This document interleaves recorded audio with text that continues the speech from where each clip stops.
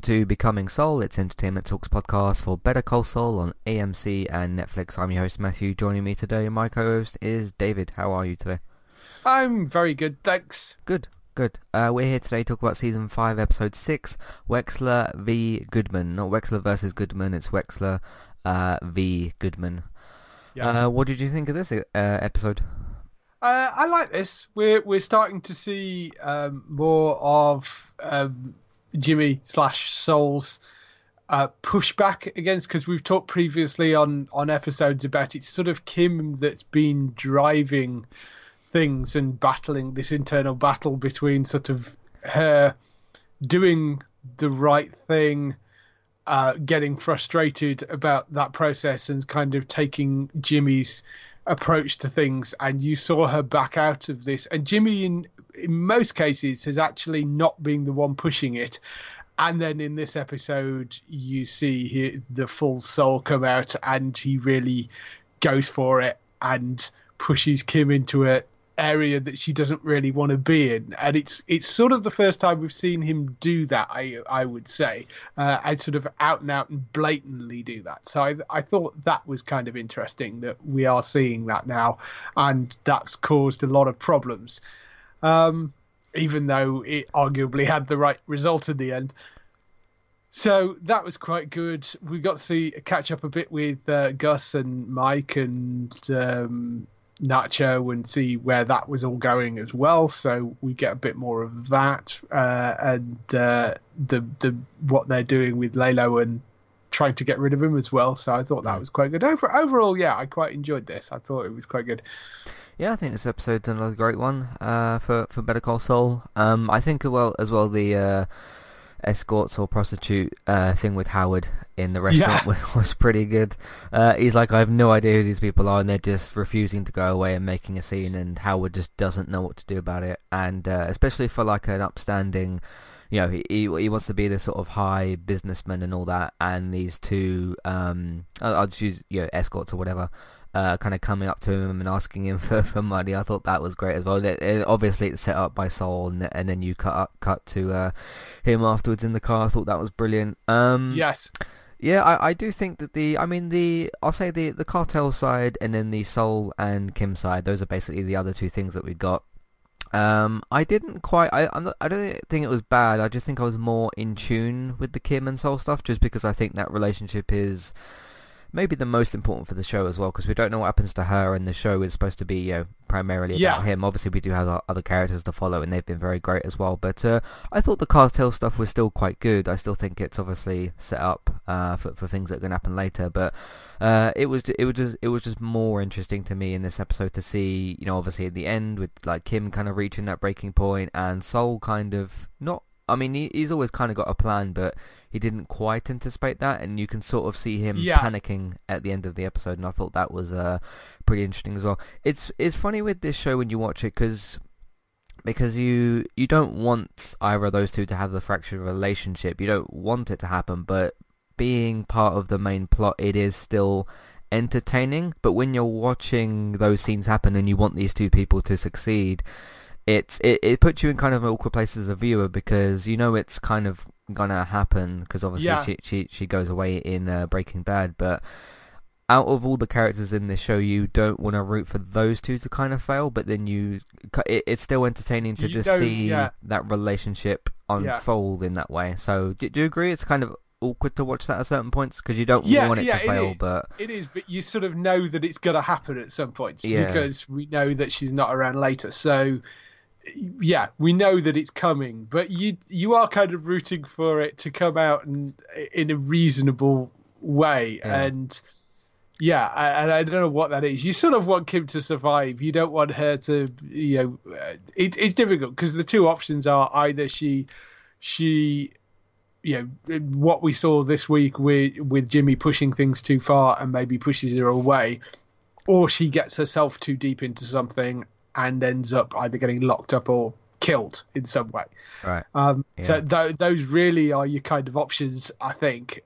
And it's never been entirely clear which way it's going to go, and both of them are kind of painful. So yeah, because it's going to happen. You don't want it to, but it's still just entertaining in a television quality sort of sense. So, but yeah, nonetheless, that stuff was entertaining. But yeah, overall, I thought it was another great episode. We've got 4 left for the season. So wait, 7? Yes. Yeah, 7, 8, 9, 10. 4 episodes left in the season. So we'll see how things go. But of course, we've got the rest of the episode to get into in a minute. But before we do that, let's get into some housekeeping. We'll see you in a minute. Today's sponsor is Kualu. If you'd like to get started with a domain name and a website today, just click on the link in the show notes and that will take you over to Kualu to get started. They also have a live support chat system that you can use, which is in the bottom right hand corner. So get started with a new website and domain name today with Kualu. Hey everybody, if you would like to get the ad-free versions of all of our podcasts and support Entertainment Talk along the way, all you need to do is head over to patreon.com/entertainment talk. Sign up either as a creator or as a Patreon. There's no difference there.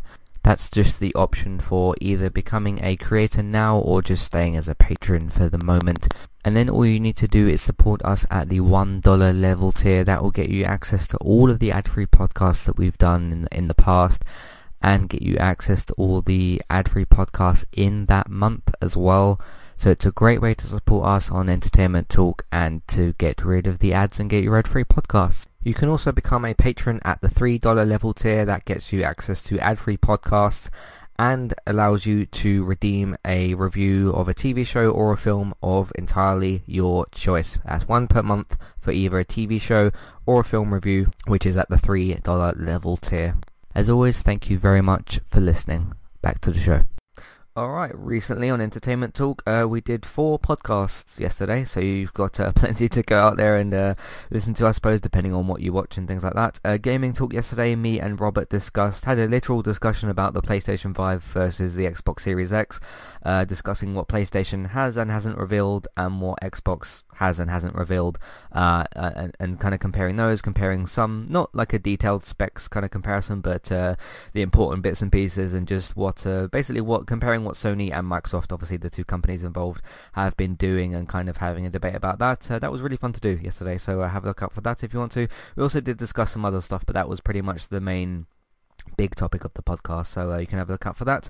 Also had Robert and Bex on a TV talk yesterday, all spoiler-free stuff. I talked about the English Game, which is a scripted football television series on Netflix, based in the 19th century. So it's got like the old footballs and really bad football kits and goals with no nets and all that sort of thing. So I discussed the pilot episode of that. Bex has, she said for some reason been watching the Chilling Adventures of Sabrina, so she Yes. discussed that. The 3 seasons, and kind of tried to explain why she was watching it, but there you go. And we discussed a bunch of other shows as well, and Robert also talked about Manifest as well, and there was some other shows like Dare Me, and I gave a shout out to The Kingdom, and just some other shows as well. So you can check that out as well if you want to. Of course, if you've been watching Westworld this season, we've of course got a podcast for that. Season 3 episode 2 was this week. Me and David covered that yesterday. So that was fun to do. Also, if you're watching Walking Dead for this season, me and David are also covering that for this season.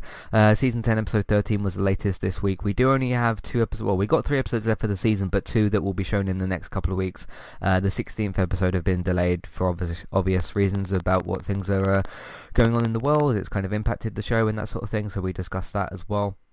And one piece of news we found out after we finished recording, it was also Kaylee Fleming's birthday yesterday. So that's the actress that plays Judith. So we will mention that on next week's podcast, but we found out after we finished recording, which is not a good idea, but there you go.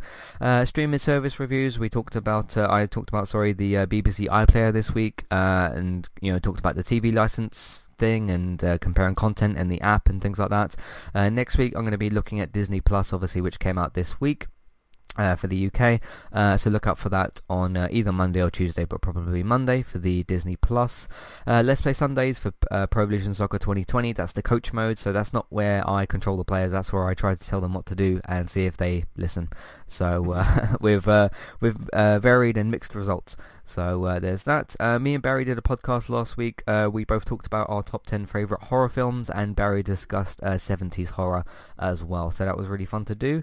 Better Call Saul podcast, obviously, we've been doing that. Already talked about Westworld and Walking Dead. And that's pretty much what we've been doing on entertainmenttalk.org and on podcast platforms. So In a flashback to Kim's teenage years, Kim's mother is late picking Kim up from school at God knows what time. It's very, very dark and very late.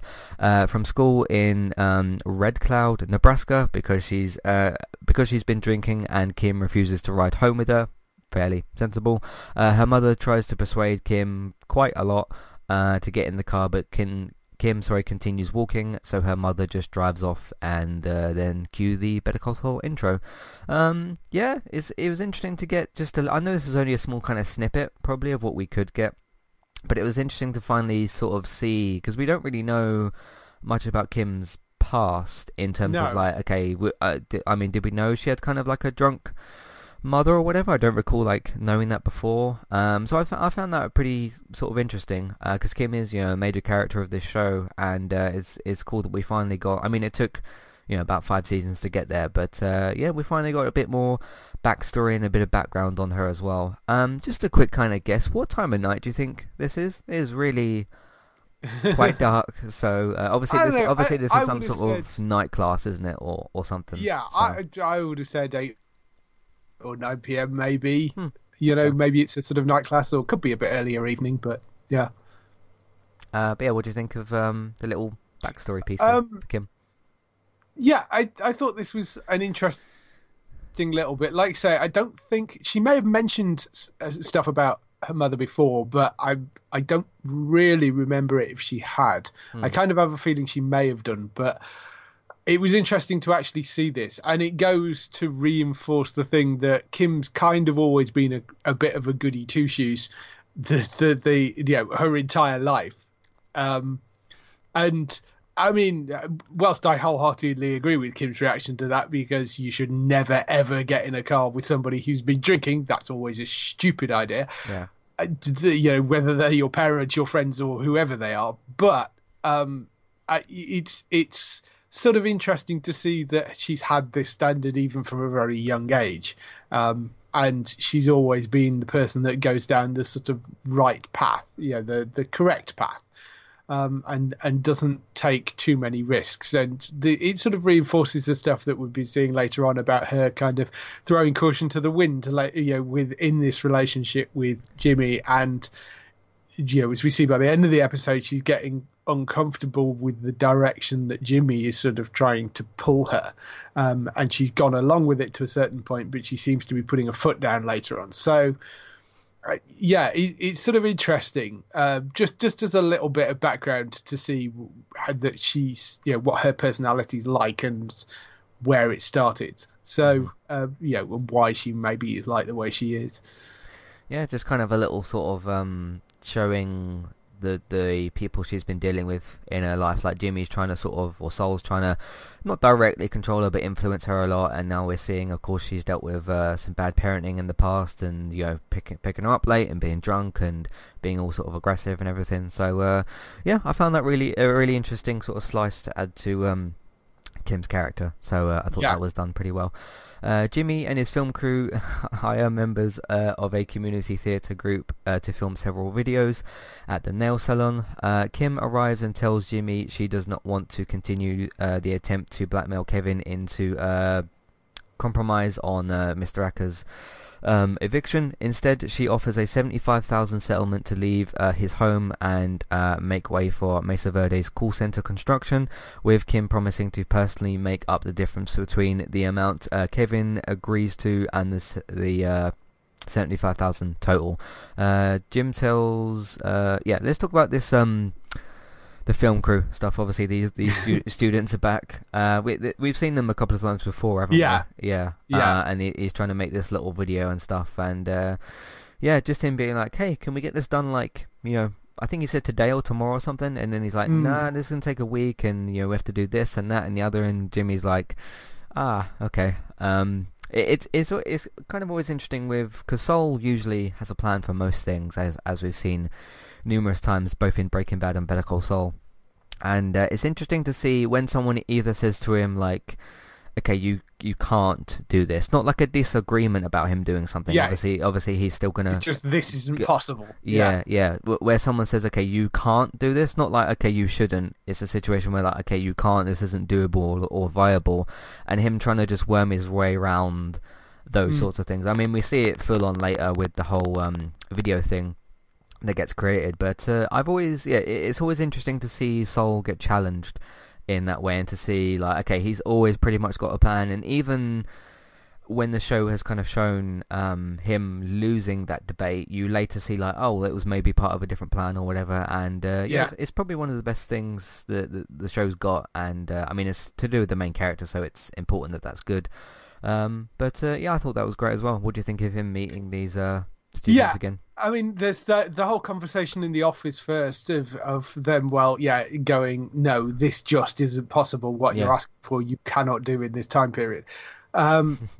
What's sort of interesting is this is kind of the birth of, we've seen the cheesy videos from later on, the kind of Better Call Saul, like TV spots and stuff. We've not just in this episode, but in Breaking Bad, we've seen those kind of low budget TV spots that seem to work quite well. And this seems to be kind of the birth of that.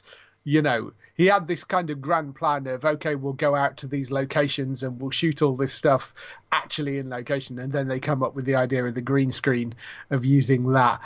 And he's seemingly, that is the birth of that kind of cheesy look to those videos that we've seen. So that was quite nice to see as well, that they end up just shooting it all in the nail salon. And I love the whole sequence of them shooting it. I thought that was really quite good. And then he comes out behind the curtain, you see later. I really like what they were doing with this, and it was very funny watching in the direct the people and telling them where to put their arms and all that sort of stuff. So I thought this was all quite fun and entertaining. And it's interesting watching Jimmy react to Kim saying, oh, she's prepared to pay basically 30 grand's worth of difference between out of her own pocket between what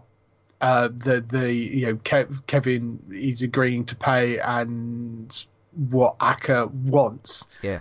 And you can sort of see him wince at that idea as well, that she should suddenly be personally 30 grand out of pocket just because she wants to do the right thing. Which I know kind of with Jimmy on that. It's a lot of money to throw away just to come across as doing the right thing, even though you aren't really, just to kind of ease her conscience. So I sort of get why he then goes and pushes back later on. But it's interesting to see this split kind of happening and him start to formulate this plan of basically kind of not doing what Kim wants, whereas up until this point he has been doing what Kim wants. Yeah.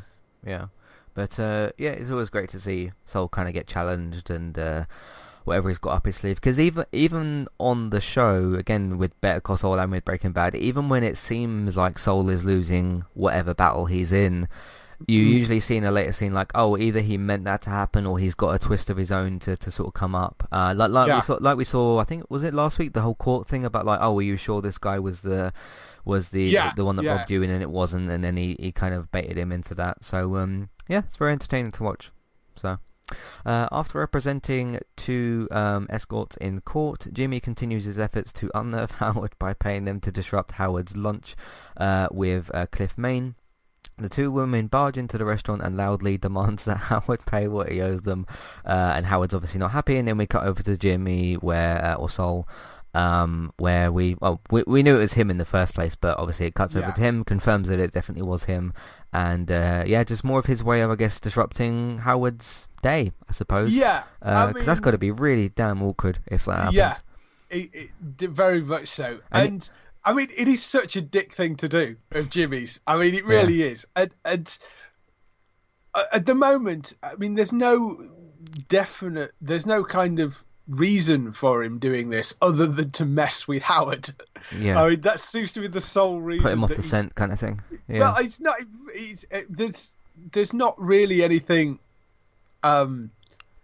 I mean, he's not personally gaining anything from this. You know, he's not financially gaining anything other than the satisfaction that it's messing with Howard. That's the only thing he's really gaining out of it. So it is kind of a bullying dick thing to do, but it was funny. I mean, it was a funny scene.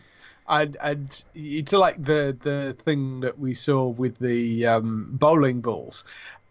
All it is doing is messing with Howard's head, and messing with Howard financially. And there's no there doesn't seem to be a plan to actually this other than that. That seems to be his only sole purpose. There doesn't seem to be any sort of grand plan other than I want to mess with this guy because he annoys me, and all the things that he did previously to me. There doesn't seem to be any actual kind of end goal to this. So it's sort of interesting and funny, but it is kind of a douchey thing to do to somebody. Yeah. I mean, I've got to say that I came into this season thinking about, well, the different characters we're going to be following and all that sort of thing, and I kind of put Howard at the bottom of the pile as like, okay, I don't know what you could do with him or what you would do to make him interesting, and we got the Kim, Jimmy stuff, and then you got the cartel stuff, all of which is to me more interesting. But yeah, the way they found use for Howard this season has been pretty great so far. Granted, it's a bit, like you said, a sort of looser kind of just comedic stuff, but I still like it. I still think it's great. So that they found a great use for that. So no, that was really good stuff from Soul there. So because you kind of get the first hint of like when he because he kind of just sends them away or whatever, and then catches up to them and says, oh, how much do you cost per hour, and then you sort of get the tie-in scene later. Thought that was done pretty well. So and I mean, even if, I mean, you don't even have to be like a, high sort of businessman like Howard. If it happened to literally anybody in a restaurant or in a public place, that's humiliation. It doesn't matter who you are, I think. So, especially when because they're not like going over to him and kind of whispering to him like, oh, you owe us this. It's like, no, full on shouting and making a scene, and it was cool. Nacho meets with Gus, Victor and Mike, and Nacho pretends to be meeting Mike for the first time. Nacho reports on Lalo's plans to attack Gus's drug ring by revealing the identities and locations of his street dealers to police. Gus tells Victor to ensure that only low-level dealers are arrested, and to hire new ones to sacrifice if necessary. Gus tells Nacho that from now on he will report to Mike. After Gus leaves, Nacho tries to warn Mike about Gus's ruthlessness. I'm pretty sure everybody is aware of that at this point. Yes. But Mike reminds Nacho that reminds Nacho that Mike warned him about the risk he took by attempting to kill Hector Salamanca. I think it's pretty obvious that, you don't mess with, well, really any of these guys, to be honest. No. I mean, Nacho kind of always seemed like at the bottom of the pile of this group, because he's always been the kind of a scapegoat for everybody. I mean, we kind of saw that with either the first or the second episode, where like he's getting out the car and jumping across rooftops and Lalo's just watching it happen. But other than, I wouldn't want to mess with any of these guys, but it's interesting when, cause obviously Gus is kind of looking at Nacho in this situation. I was like, okay, you're important here, certainly. Obviously there's the whole gun to his family's head kind of situation going on, which we've known about. And then he obviously tells Mike about that as well. But interesting with a little mini conflict, at least at the moment, with Mike and Nacho about like, okay, why are you kind of here, and aren't you aware of like what's going on? And I found that conflict to be pretty interesting in these sort of scenes, in this scene. What do you think of this meeting?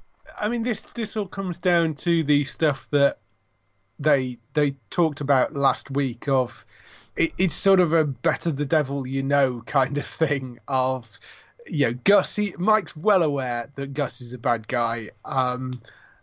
It's just arguably the Salamancas are worse. And, it's one of those things of they know Gus is bad, but in terms of keeping the peace, in a wider sense of having a drug war breakout, which would be bad for everybody. You need to take one of them down, and the Salamancas are probably the worst out of that group. I mean, Gus might be ruthless, but there are a certain amount of standards, I think, when it comes to Gus. So yeah, like cleaning a frying pan. Yes, exactly. So I think. Nacho obviously has a slightly different opinion of that because he's on the ruthless end of Gus at the moment with a gun held to the head of his family, and he makes that point to Mike, and Mike's sort of, well, yes, but let's sort out Lalo first and then we'll revisit it, So I think, it was an interesting scene, and he's positioning people again more than anything else. It's positioning Mike and Nacho to be working together under the as directed by Gus, but they already know each other, so there is stuff. I think this is more setting stuff up for potentially later on than anything else. Again, Nacho is another interesting character because we don't know what happens to him. So yeah, because we know what happens to basically everybody else here. So I mean, we're assuming that Lalo gets wiped out because he's not around either. So I could see him. I actually could see him more likely getting killed than Nacho. At this point. I mean, I think that's the most likely thing. Either killed or certainly locked up, which seems to be the direction they've been heading in. Yeah. I do wonder if we're heading next episode, given that Lalo's just been taken into police custody, whether we're heading to Jimmy defending Lalo in some way. Yeah, and then we'll see more Souls negotiations, I suppose, if that happens. Yeah. I've got this photo that I had to do with Breaking Bad and Better Call Saul. I just want to it's just a bit of fun. I just want to kind of mention it. I think I got it from either Facebook or Twitter. It's to do with the whole it is acceptable, the line that Gus gave last week says when you watch any other show after watching Breaking Bad and Better Call Saul, it is acceptable. Yes. I thought that was great as well. So obviously there's loads of other shows that we really like, but I thought that was just a nice bit of fun to put in the podcast. So yes. Mike attempts to draw police attention to Lalo. He meets a librarian who witnessed Lalo's murder of the clerk at the money transfer agency when Lalo was attempting to track Werner, and persuades her to call police and say she remembers seeing a car that looks like Lalo's at the scene. Then we get into the actual when Lalo's getting arrested. I thought this was a surprisingly interesting little kind of thing. I mean, it all is leading to, it all is connecting to the whole cartel trying to capture Lalo kind of thing, and obviously we see how it plays out later. But what do you think of seeing this librarian and the whole kind of conversation there? I mean, I was struggling a bit with this because I kind of not really remembered what had happened. Right. So, but yes, I kind of get where they were going with it. I kind of picked it back up and was like, oh yeah, okay, so that's what they're trying to do. But I'd sort of forgotten the whole thing that had happened. So, yes, I can see this is an interesting way of maybe getting rid of Lalo, of doing it through the police and getting him arrested and getting him banged up as a way of taking him off the board. That seems like quite a sensible way of doing it, because I think going after him directly would be extremely dangerous. So doing it discreetly and feeding the police information, and then you get him using the police kind of later on to kind of call in the tip and getting the librarian to suddenly remember something about the car. And the police, I think, are probably suspicious that all this information has suddenly dropped on their desk, but they can act on it now. So, yeah, I thought this was all kind of nicely done. It shows how clever Mike is at kind of setting this sort of stuff up. So I like this. I thought it was nice. Mm-hmm. Next, he places photos of Lalo's car in a police into office envelope and tricks a mailroom clerk into delivering it to the detective investigating the murder. Nacho then calls Mike to report Lalo's movements, and Mike uses a police radio to pretend to be an officer, asking for a check on Lalo's license plate number, which causes one police officer to stop Lalo's car and then several more closing on his location. I kind of really like the... Like, Lalo obviously thinks he's got a lot of power in the world, which he does, because he's a cartel member. I like this not slow way, the sort of way this is built up. You know, you get the one guy coming over and Lalo's like, hey, maybe I can just get this gun and do something. And then he slowly gets surrounded, and then, like, that option just very quickly gets taken away from him. It's a really quick kind of way of... taking a villain down in that way. I'm not saying, like, to write him out. I'm just saying it in that moment to sort of... look at what the character's doing with his options and stuff, and he's thinking like, hey, maybe I can, like, I don't know, shoot this police officer and drive off or something, or use the gun as an option, and then almost like within a minute or a few seconds or whatever, that's like taken away from him, and he realizes he's kind of done. I like that kind of sly way of sort of taking his defenses down. Anyway, do you get what I mean? Yeah. No, I thought this was a good scene, and you know, this slow realization that there is no way he's going to get out of this as more and more police turn up. And as I say, I think having him arrested is the most sensible way of dealing with somebody like that, because it makes it look like the police have just tracked him down, and you know that it's what is going to be interesting, I think, is the fallout from this, and that, you know, Jimmy, I think, will probably get called in to defend Lalo, and you've then got Mike and Nacho, who Jimmy also has a relationship with, kind of going, you know, you might end up with them saying you need to make sure this guy stays inside, but obviously Jimmy doesn't want to lose the case, or will not want to lose the case, or be on the wrong side of a cartel member. So yeah. That I think sets up some quite interesting stuff moving forward. Mm-hmm. But yeah, I thought it was a great scene. Jimmy meets with Kim, Rich, Kevin and Paige to complete the settlement with Acre. Jimmy stuns everyone by demanding $4 million settlement. When Kevin refuses, Jimmy shows the video of his film crew as, you know, a bunch of people try to leave the room. Rough cuts of commercials seeking plaintiffs, yes, for class action lawsuits against Mesa Verde Bank, all of which show Kevin's father in an unflattering light. The revelation Kim found in Sobak's photo of Kevin's house is the Mesa Verde logo of the cowboy on horseback, which is what we saw last episode.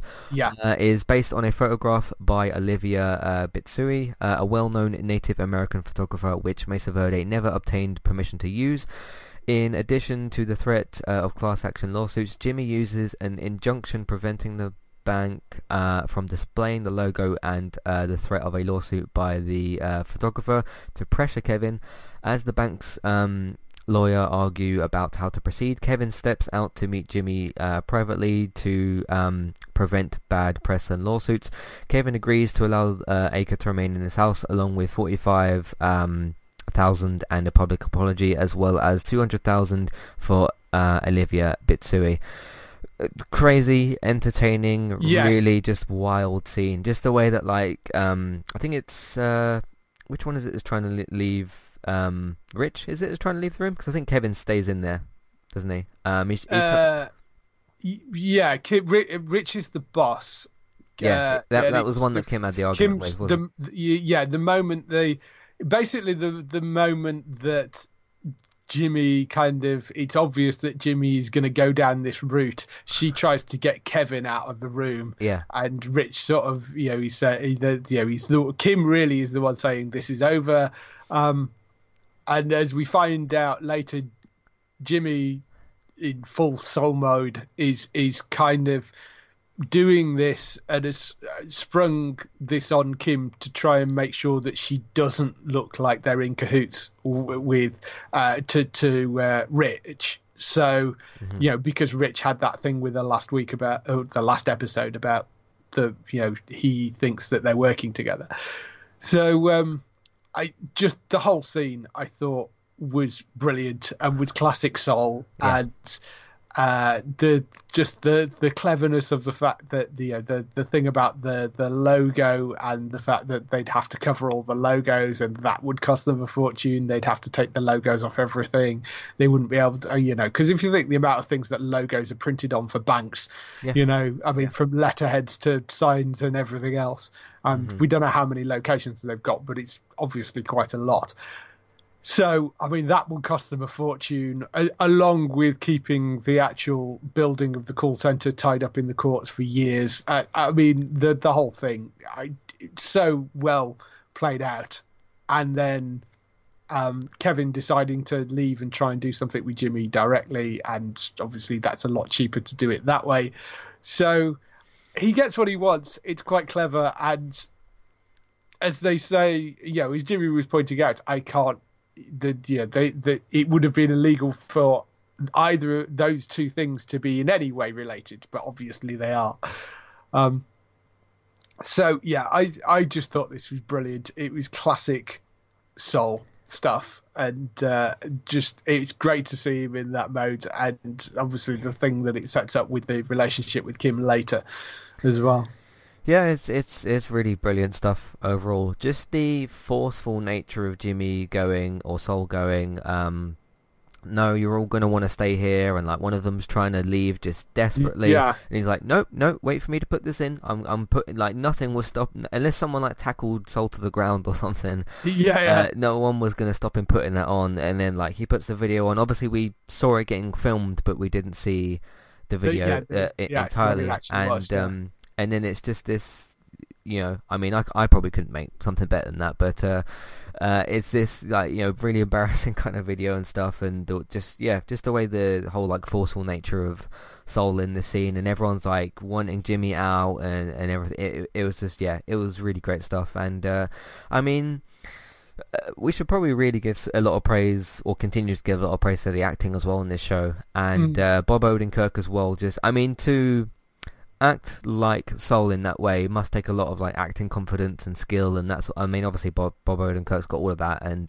most of the actors in this show have, like Rhea Seehorn's great and everything else, but just this forceful nature from him, and like I said, unless someone tackles him to the ground or like hits him or something, nothing anybody in that room could have said would have stopped him, and it's really quite entertaining to watch. So it was great, and then just the way he kind of leaves at the end, he's like, well, we'll be seeing a lot of each other, and it's just the overall confidence from Soul as well, and like, what about if that something went wrong with the video or something like that, and then like he would be kind of on the embarrassing side, because he's really urging everyone in this room of like, nope, you're going to want to see this, and then all the pressure immediately in that scene is on this disc.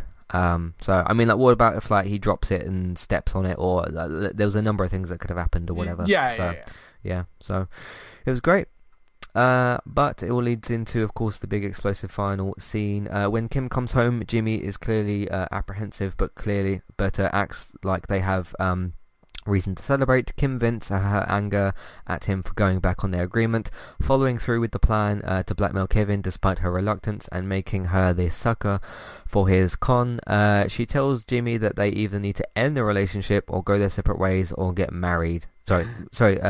She tells Jimmy that they either need to end the relationship and go their separate ways or get married. So either you really commit to this or you end it all, basically. So this was really kind of, I don't think this is the final stage of Kim exploding like we've kind of been discussing over the whole season, but this is a really interesting checkpoint for that as well, because this is Kim blowing up as well and saying like, hey, you've been screwing me over and this ain't working, and we either go in one or the other different sort of drastic direction, and again, it's, you don't want either of these two to sort of fail or whatever, but it's just so entertaining in a character sense to watch these two develop both separately and together in this way. So really, really brilliant stuff. What do you think of the final scene?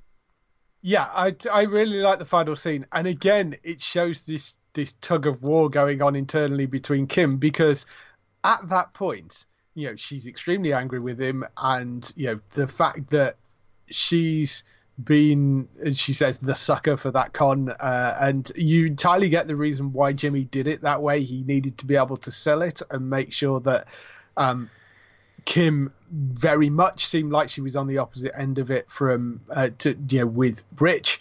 So she was, you could see that they were on different sides, and she needed to be able to sell that. And that's what Jimmy wanted, so that's why he didn't tell her about the fact that he was going to go ahead with it anyway. But it was against what Kim wanted, so there's that. And she's obviously really upset with him, and you'd kind of at that point think the obvious thing to do would be, okay, I'm done, I'm out. But then at the last second, she throws in that or get married. And I mean, the fact that they're married would give them some cover as well, because you then, I think, probably wouldn't be allowed to go up against each other in cases and stuff, because I think that would be ethically, it's one thing to be in a relationship, it's entirely something else. If you've got a married couple, you can't have them on opposite sides of it. Plus, they can't testify against each other if they're married either. So, I mean, they're it's a really interesting place she ends up at, because you kind of think this is it, it's over, and then she throws that little lifeline in at the end, and you're like, oh, okay. And I do wonder which way Jimmy's going to jump with this, because I mean, we assume that they're not married, but then maybe they were, and maybe it goes wrong later on. Maybe we are going to see them get married, and maybe something else happens. So it's still very difficult to know which way it's actually going to end up going. But I thought this was really kind of interesting, because she's still got her foot in both sides right now. Yeah. She doesn't want to let him go, but she's really angry with him as well. So arguably, I mean, she should, but she should leave. But again, Jimmy did it all for the right reasons, and it got the right results. So yeah, it's tricky for both of them, I suppose. But notably for Kim, obviously, because this is her bank, and obviously she's got the relationship with Sol, but then wants to protect herself. And which side does she pick? And like we just talked about with the previous scene, the whole explosive kind of DVD stuff, and how does she kind of control those situations? And there's still going to be things that Sol is planning that Kim kind of has no idea about or isn't comfortable with, and how does she kind of manage that going forward? But it was interesting to finally get to a scene where, like, because this obviously isn't the end result of Kim's character. It's just kind of it's an interesting big checkpoint for her to kind of explode like this, and it is something we've been waiting for, and I don't think it's taken like too long to get there necessarily, and you do have to build up these sort of big character moments instead of her just like flipping a switch at some point. But no, I thought it was done really, really well, and leaves us in an interesting place for next week's episode. So on multiple different fronts, like what does Lalo do now? What did Jimmy and Kim do? And then you got obviously Howard. If we see what he does next. So yeah, great episode this week. Let's get into some feedback. Matthew at entertainmenttalk.org, Twitter eTalkUK. There's a contact page and information in your show notes. If you've got any thoughts, feelings, questions, comments about Better Call Saul or anything, literally anything related to Entertainment Talk, so keep that in mind as well.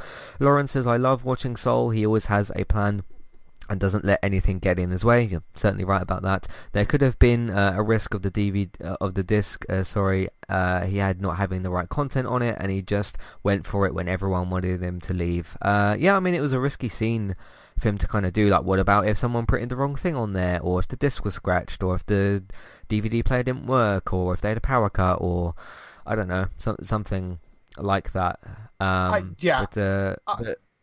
I find it difficult to believe that he wouldn't have checked it beforehand, though. Right. So, but there was still a slight possibility, I guess, that that could have maybe happened. Play for some reason, but yes. So, but he doesn't let anything get in his way, and like I said, unless you kind of physically hit him or tackle him or something, he's just gonna do his sole plan, and for the most part, it's it's mostly all worked so far. So, I mean, we'll see obviously later how things turn out with Gene, and that doesn't look quite as great as what things are now. But, at least for his Saul Goodman days, he pretty much got away with most of what he could. So, Yeah. Any thoughts on like Sol not letting things get in his way, I suppose? No, other than, I mean, we've seen, in Breaking Bad, we've seen a much more heightened version of this. Of he's always the guy that tries to power through whatever. So we know this about his character, and this was a classic example of that. And I do love seeing that kind of classic Saul Goodman thing, and that it's one of the first times we've really seen it come out in such a full blown way as well. So I think that was great to see. Yep. Isabella said, I thought for a few episodes that Kim was turning away from the Sol lifestyle, but only in certain moments. It's quite something to watch her relationship with Sol at the moment. It's one of the most important and one of the biggest things of the show. Because like I said, it is called Better Call Saul. It's, Saul Goodman is the main character alongside Kim. You've obviously got the cartel characters. You've got, Howard, who's kind of just in there being messed about with. I mean, it's great to sort of watch at different points. What do you think of kind of Kim's? Because there has been moments. I agree with Isabella here. There has been moments in a couple of the previous episodes, maybe since the beer bottle incident, where like she has sort of pulled herself back a little bit, but then there has been moments of like, okay, you saw like the sort of explosive side of her a bit more, and obviously we see it in this episode. What do you think of that? Yeah, this has been an ongoing thing, I think, for Kim for a while, of her having her foot in both worlds, and I think ultimately she tries to always do the right thing and tries to walk the kind of more saintly path out of the two, but you end up in this situation where that doesn't get her anywhere, and Jimmy's scheming tends to get results, so she ends up bending backwards into that way. I think the difference that we saw in this episode was it was not Kim's decision.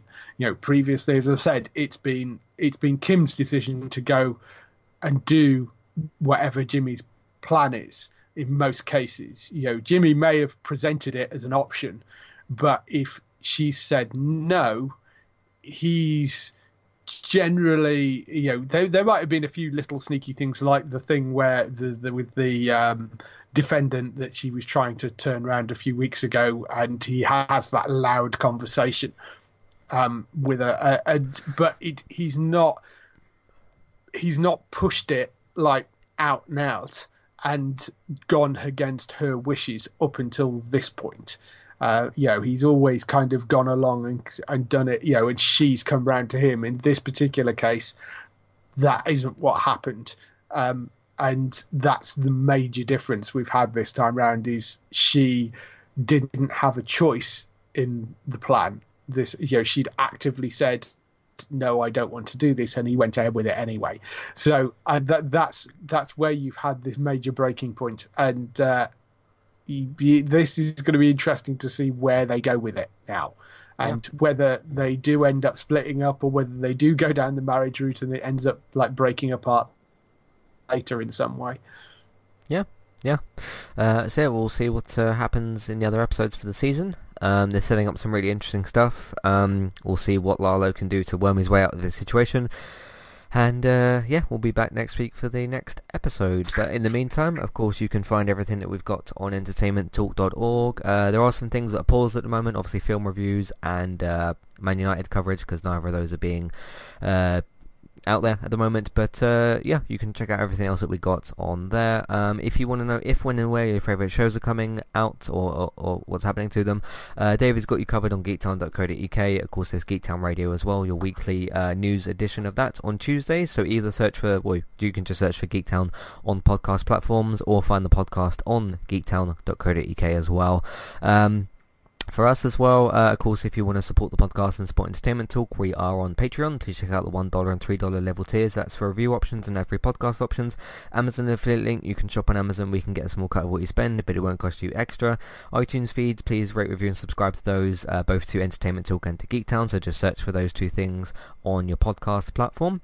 and get yourself subscribed so that you get sent new episodes and stay up to date. Word of mouth, of course, please tell people that you know about the website and the iTunes feed, and social media, please share them on Facebook and Twitter and put them in different Facebook groups if you can. Video games, of course, you can watch Bex both do geeky, chatty stuff on Twitch and of course play some games as well. So you can watch Bex, me and David on Twitch and Robert on Mixer. That's the new way to sort of do that. And of course look out for Let's Play Sundays as well. Thank you all very much for listening, and we'll see you next time. Goodbye. Bye.